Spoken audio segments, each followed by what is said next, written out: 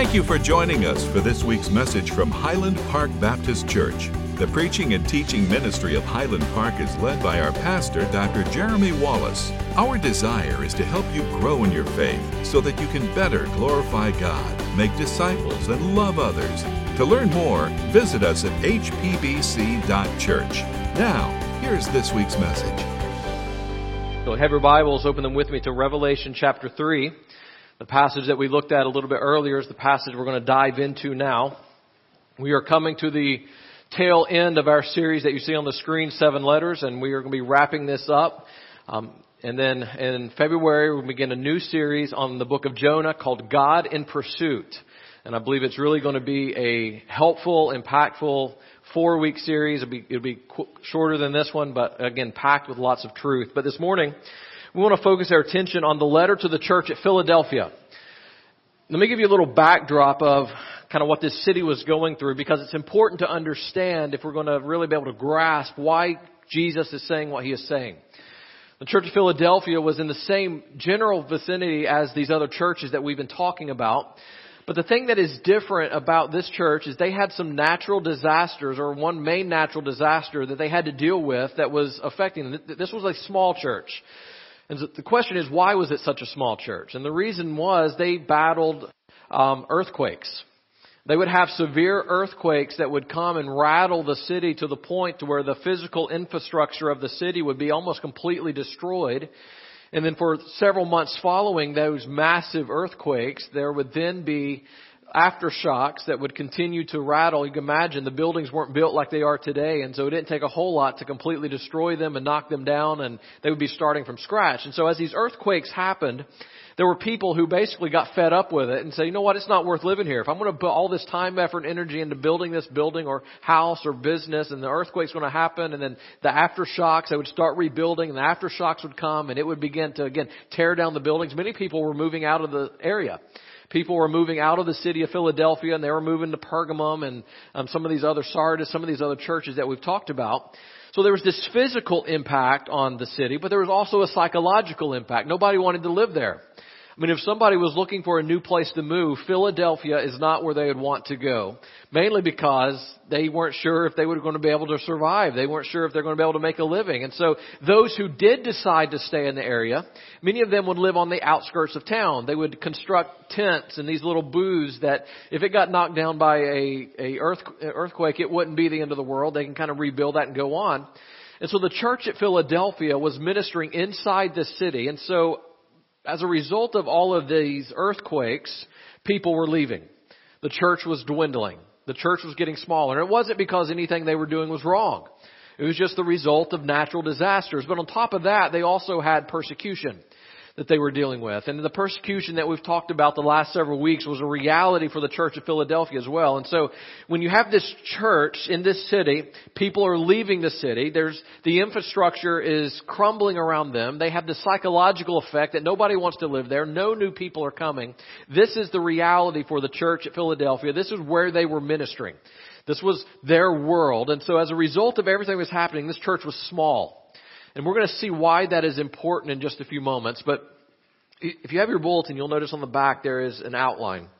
And I encourage you to kind of fill this in. Now that we kind of understand the backdrop, can you imagine having a church in that kind of environment where everybody's moving out, nobody's moving in? Every time you build something, an earthquake comes. And these were severe earthquakes. These earthquakes would come and destroy everything. And you have to start from scratch again. And kind of building on that, they had a negative religious culture. See, Rome kept paying for their rebuilding. But as a result of Rome paying for the rebuilding of these cities, they demanded allegiance. And so they would send people in, and so they had these altars being built, and they would change the name of the city from time to time to honor Caesar. This was the reality of their world. But in the midst of this, what's interesting is that this letter is positive. No specific sins are pointed out. No specific sins are highlighted. Christ doesn't look to them and says, change this or else. We've seen that in some of the other letters. We don't see that in this letter. In fact, what we see as we begin looking at these verses is that Christ commends the church. And I want us to begin by noticing the reasons Christ commends the church. Why does Christ commend the church? And as we go through this, what you're going to see this morning is this theme, the importance of simply holding on. Holding on. Last week the theme was wake up. This morning, the theme is, I guess we could say, stay awake. Literally hold on, and we'll see that as we go through this. So why did Christ commend this church? Here's number one. Here's the first thing. They had strength and obedience despite small numbers. If you look at verse 8, in the middle of the verse, you see this. I know that you have but little power. I know that you have but little power. Now, we may be tempted to look at that and say, well, Christ is criticizing them. He's looking at them and saying, you have little power, but that's not what he's doing. All he is simply doing is acknowledging that they have small numbers, and as a result of their small numbers, their small size, they have a limited amount of resources. But Christ praises them.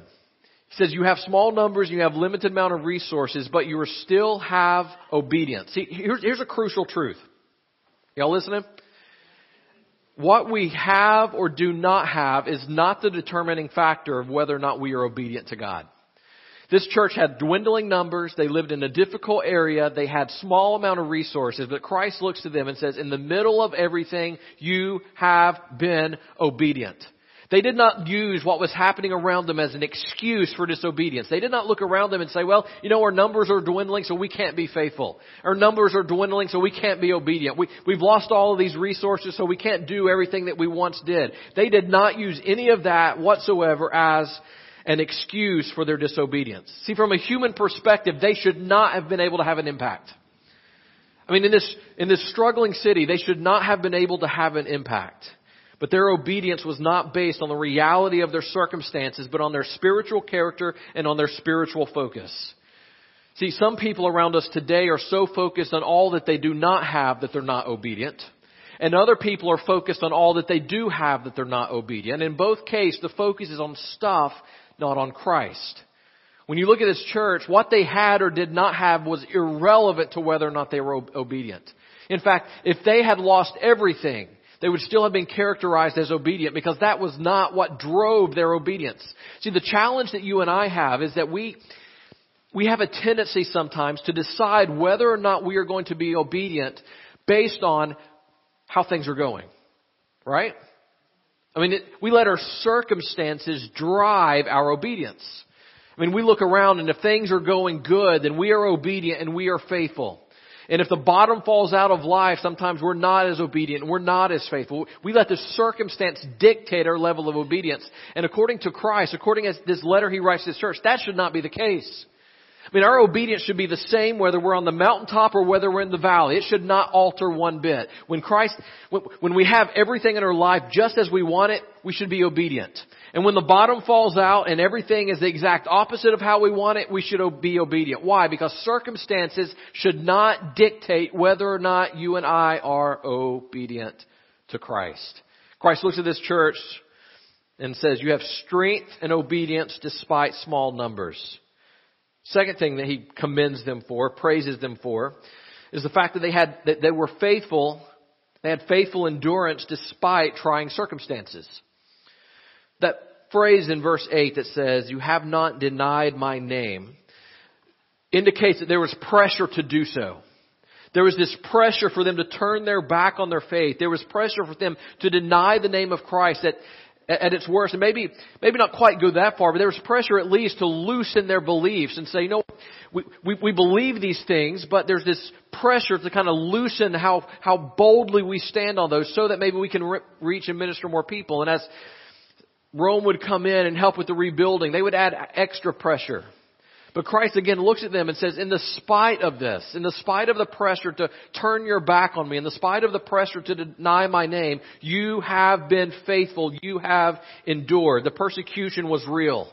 It wasn't just the earthquakes, it was the persecution.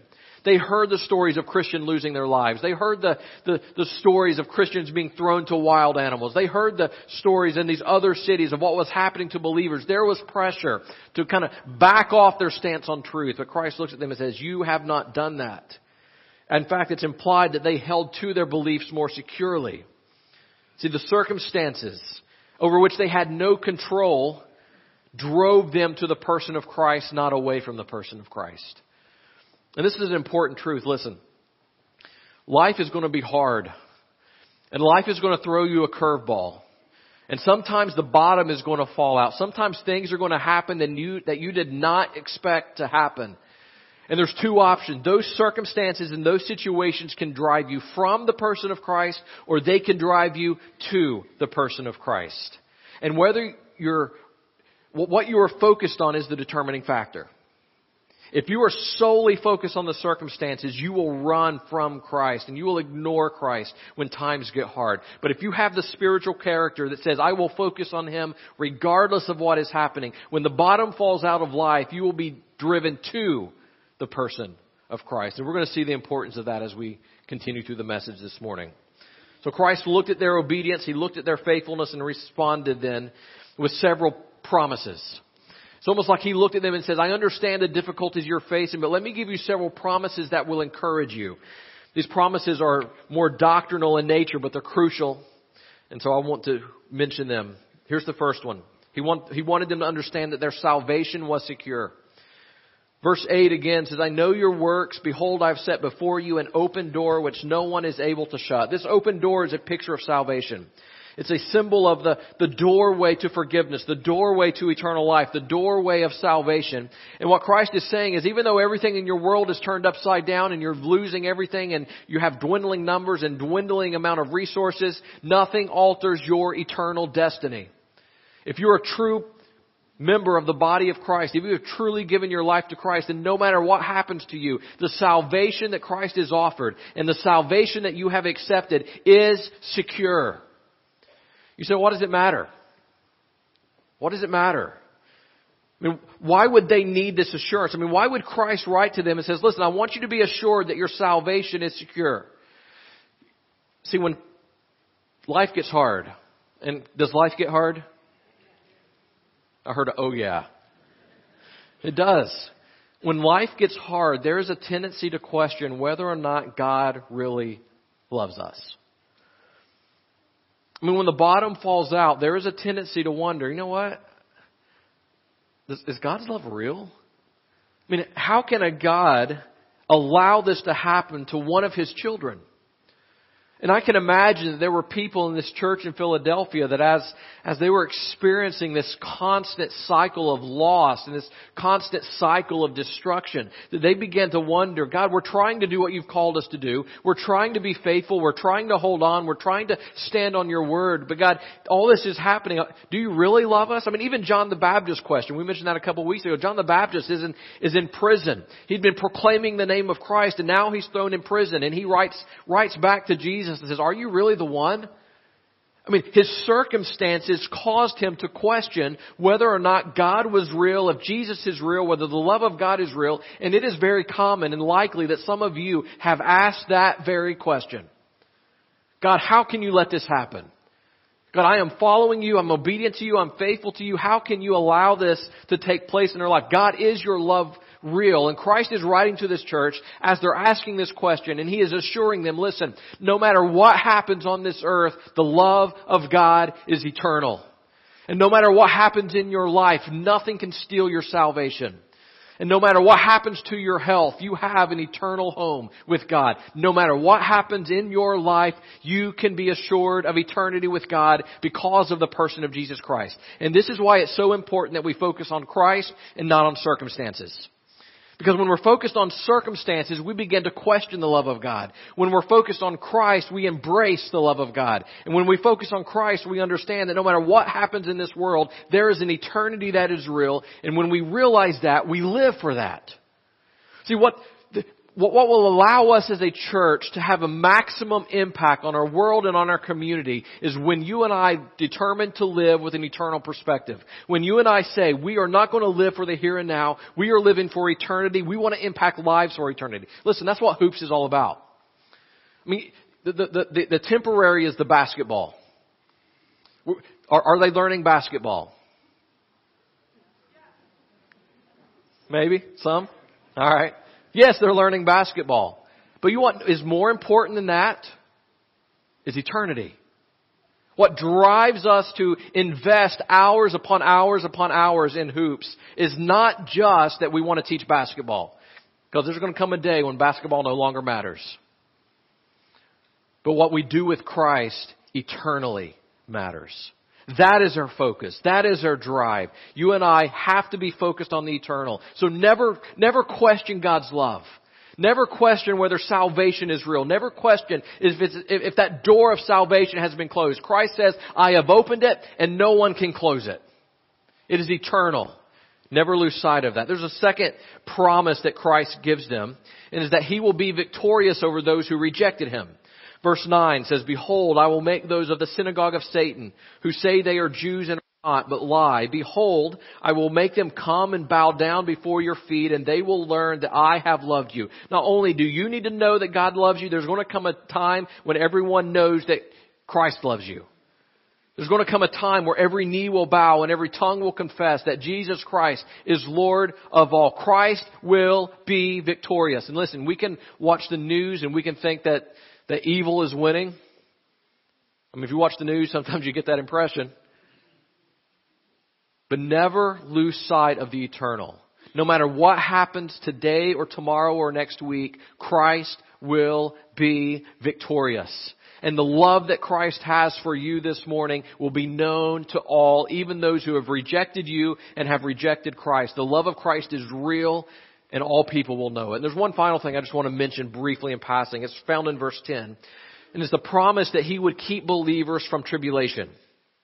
He would keep believers from the tribulation. Verse 10. Because you have kept my word about patient endurance, I will keep you from the hour of trial that is coming on the whole world, to try those who dwell on the earth. Because of the reality of their faith had been proven through their faithful endurance and obedience to God, Christ looks at them and says, I will keep you from the hour of trial. And I believe that hour of trial is referring to the great tribulation, when Christ pours out His wrath over the whole earth on all those who are living on the earth. There is the promise that Christ will deliver His saints from that tribulation. They will be spared from that. Christ will keep believers from that outpouring of wrath. Now, even though everything's positive about this letter, there's still some commands that Christ gives. Even though everything about this letter to this church of Philadelphia is positive, there's still a couple of commands that Christ gives this church. And it's really tied to this phrase in verse 11. Look at verse 11 with me. He says, I am coming soon. Hold fast what you have, so that no one may seize your crown. That key phrase is hold fast. In one sense, that phrase means to remain loyal to Christ. Remain loyal to Christ. We have this command to the church. This first command to the church is remain loyal. Meaning, don't let the pressure around you cause you to waver off of truth. Don't lose sight of the gospel. Remain loyal to truth. But then there's the second side of this, which is remain faithful in service. I mean, that's what this church at Philadelphia was doing. I mean, everything was falling down around them. Their lives were crumbling in. They were losing everything. Lives were lost during these earthquakes, and they would have to rebuild and start over, mourning the loss of loved ones. But in the midst of that, they were faithful. And God looks at them and says, remain faithful. Keep doing what you're doing. Hold on. Don't fail to do what you know to do simply because the circumstances are challenging. Now, I want to spend the remainder of our time focused on two practical applications. These are important. I mean, I believe if you've missed everything else I've said this morning, don't miss this last part. These two applications, practical applications, takeaways, kind of summaries of this letter, are things that you and I as believers, we have to know. We have to know. Here's the first one. The successful Christian life is characterized by a willingness to persevere in simple obedience to Jesus. Now, I know this is a long point, but let me read it again. The successful Christian life is characterized by a willingness to persevere in simple obedience to Jesus. Here's what we like to do.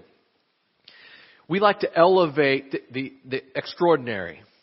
We like to elevate the magnificent. And so we look, and whenever we see an extraordinary act of service, we elevate that and we praise that.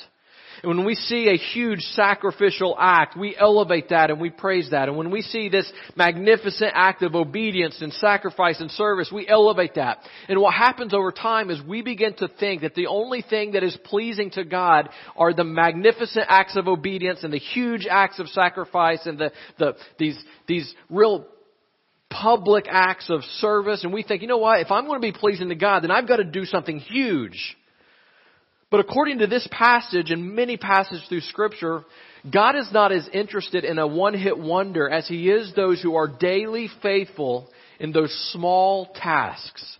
Those who are faithful in those daily steps of obedience. See, there is a danger.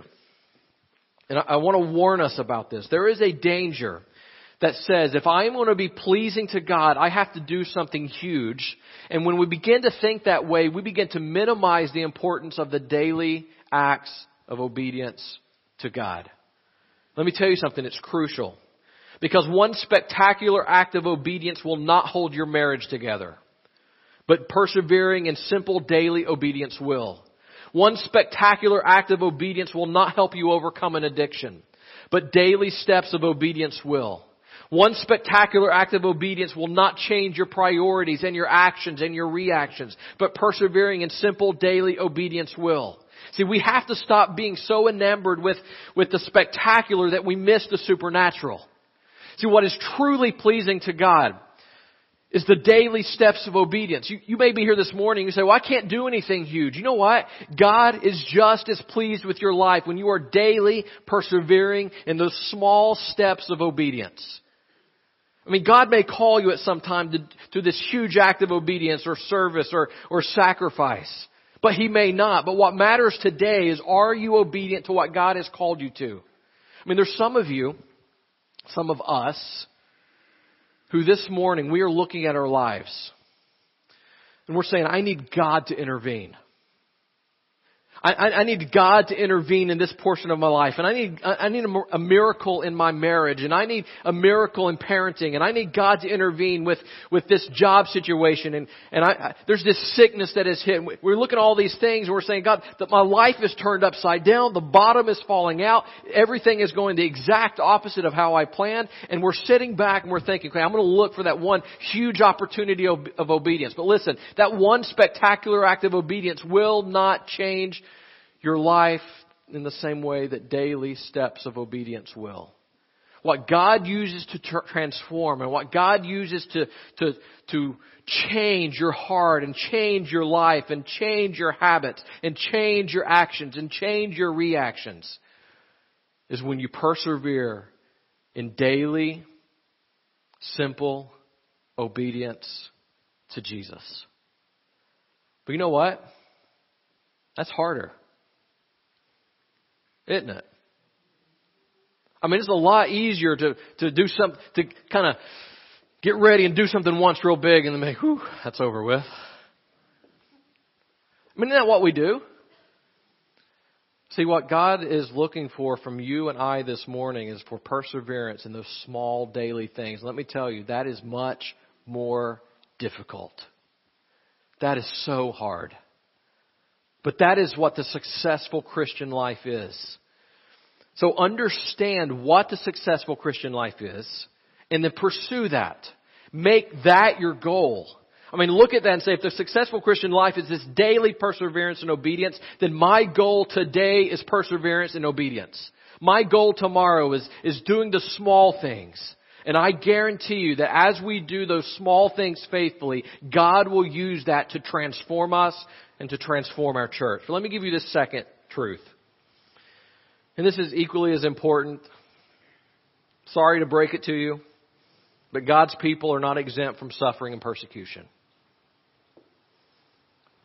Some of you have already figured this out, haven't you? God's people are not exempt from suffering and persecution. Listen, we live in a very health, wealth, and prosperity culture, don't we?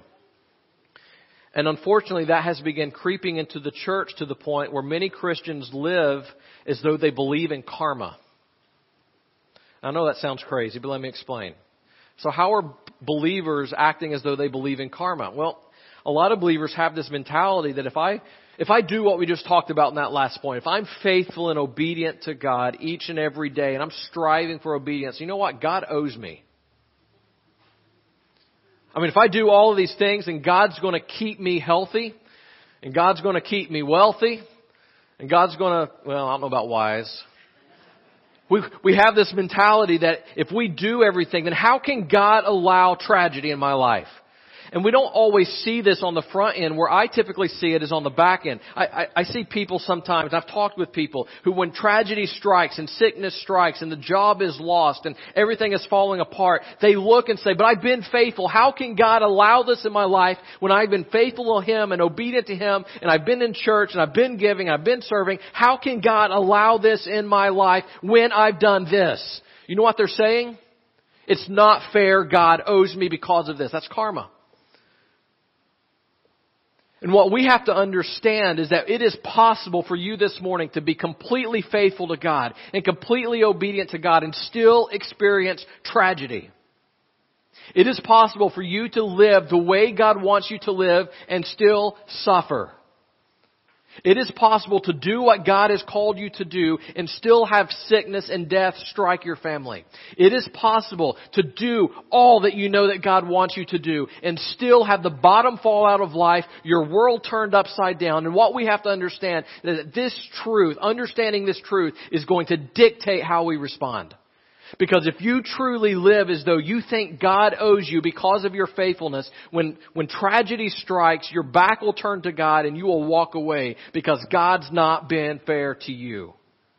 But if you understand going into it, I'm going to be faithful to God and I'm going to be obedient to God, and I understand because of my faithfulness and in my obedience, it is still possible for tragedy to come and sickness to come and life to be turned upside down. When that comes, those events will drive you to the feet of Christ, not away from Him. I mean, don't answer. Do we truly believe that it is possible to be obedient to Christ and experience tragedy? Some of you have. And I want to encourage you on the other side. I mean, that's the challenge, but the encouragement is just because you are experiencing tragedy and experiencing loss, that does not mean that God is punishing you. That does not mean that you have been unfaithful. It is possible to be faithful and still experience tragedy. Peter was crucified upside down. Thomas was filleted alive. John was thrown into a cauldron of boiling oil. Stephen was stoned to death. Paul was beheaded. Andrew was crucified. Matthew was stabbed to death. James was beat to death. Matthias was burned alive. Other church leaders were thrown to wild animals, burned at the stake, dragged through the streets behind chariots, speared to death. These are faithful believers, faithful followers of God that God used to change the world. And they suffered severely. And they died painfully. Don't for a moment think that if you're simply obedient to Christ and faithful to Christ, that He's going to spare us from pain and suffering. No, that's not the most uplifting and encouraging truth. But if we don't understand this, when it comes, we will crumble.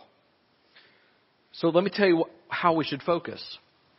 See, again, it comes back to your perspective. When we're focused on all that is happening in our world, those events will either drive you to Christ or they will drive you from Christ. See, what you have to understand is that your salvation is secure and you can lose it all, but you have Christ. And He's worth it. I mean, you could come in this morning with everything and leave with nothing. But there is still reason to praise because you have Christ and you have forgiveness and you have salvation and you have eternal life. See, what allowed all of those people I just mentioned to you to be able to stand tall on their beliefs and faithful to God and obedience to God despite losing everything and things not turning out exactly the way they had hoped. What made that possible is the knowledge that what happens on this earth is not the end, that there is an eternity that is real. And I can lose everything now, but I still have Christ. And I can lose it all. That's the reason Job was able to lose his family and lose his health and lose his possessions. And in Job 1, about 3/4 of the way through the chapter, Job responds and says, even though I've lost everything, blessed be the name of the Lord. Why? Because he knew that what happens in this earth is not all that there is. There is an eternity that is real. And when you and I live as though eternity is real, it changes how we view negative circumstances on this earth. I mean, you may hear me talk about all these people that died these tragic deaths and think, well, that was thousands of years ago. Well, the New York Times recently profiled a 32-year-old man in Afghanistan named Joseph. He briefly escaped civil war in his home country by fleeing to Germany, where many of his siblings were living. And at that point, he had already rejected his Muslim faith.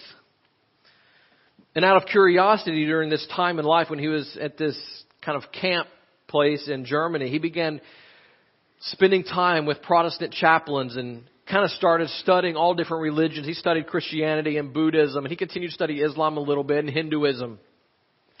But he said what really began, but even before he ever gave his life to Christ, what kind of drew his attention was the fact that Christ came to save sinners and how he interacted with those who accused him. And to make a long story short, he ended up being deported back. And let me read you what his brother said. After being released from a refugee camp, he soon became a follower of Christ, was baptized, and was deported back to Afghanistan. He's currently hiding from family members who have vowed to kill him for renouncing Islam. A brother-in-law even offered the New York Times reporter $20,000 to tell him where Joseph was hiding. Here's what he said. If I find him, once we are done with him, I will kill his 3-year-old son as well. So Joseph, his wife, and his child are all in hiding simply for turning their back on Islam and giving their life to Christ.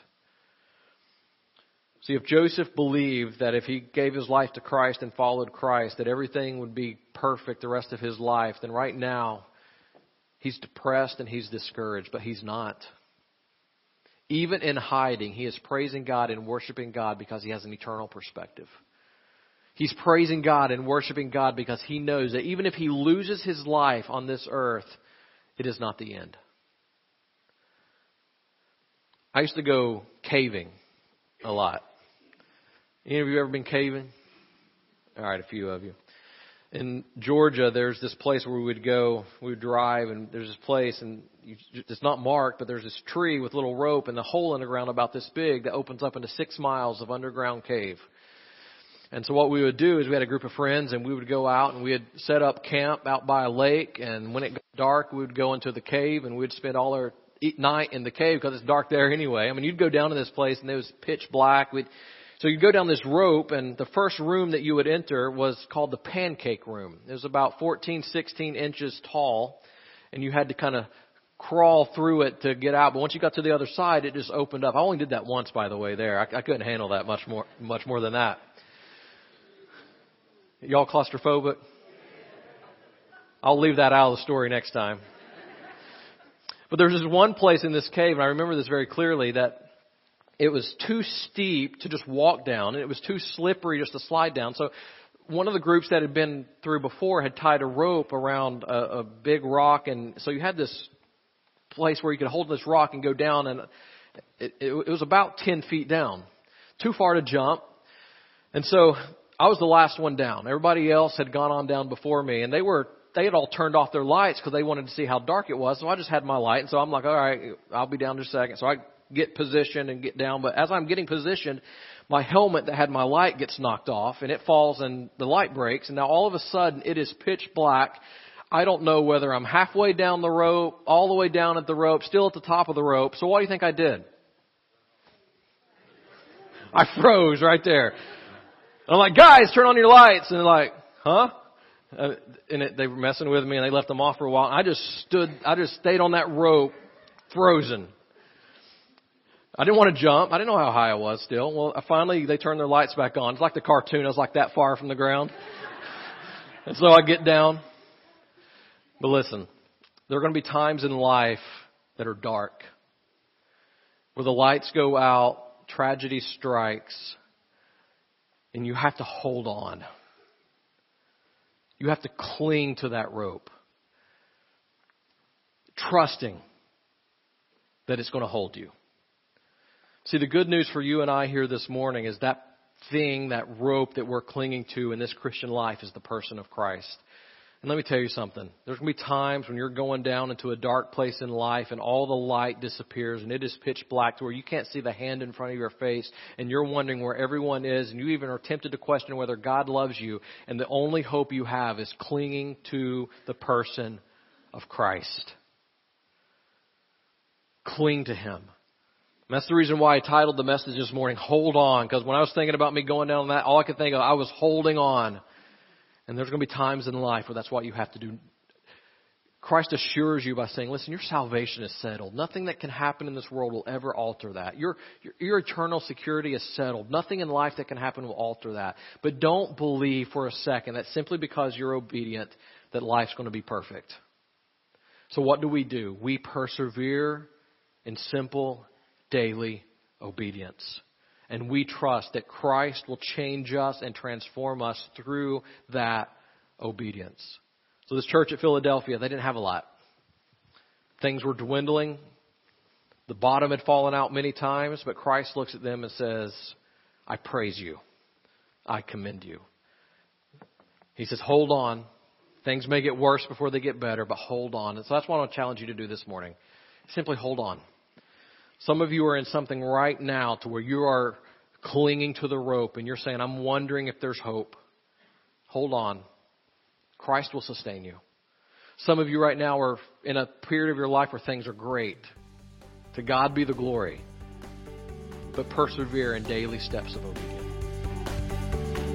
Thank you for listening to this week's message. If you have any questions or want to know more about having a closer relationship with Jesus Christ, please contact us online at hpbc.church. Please join us again next week as together we seek to know Christ and make Him known.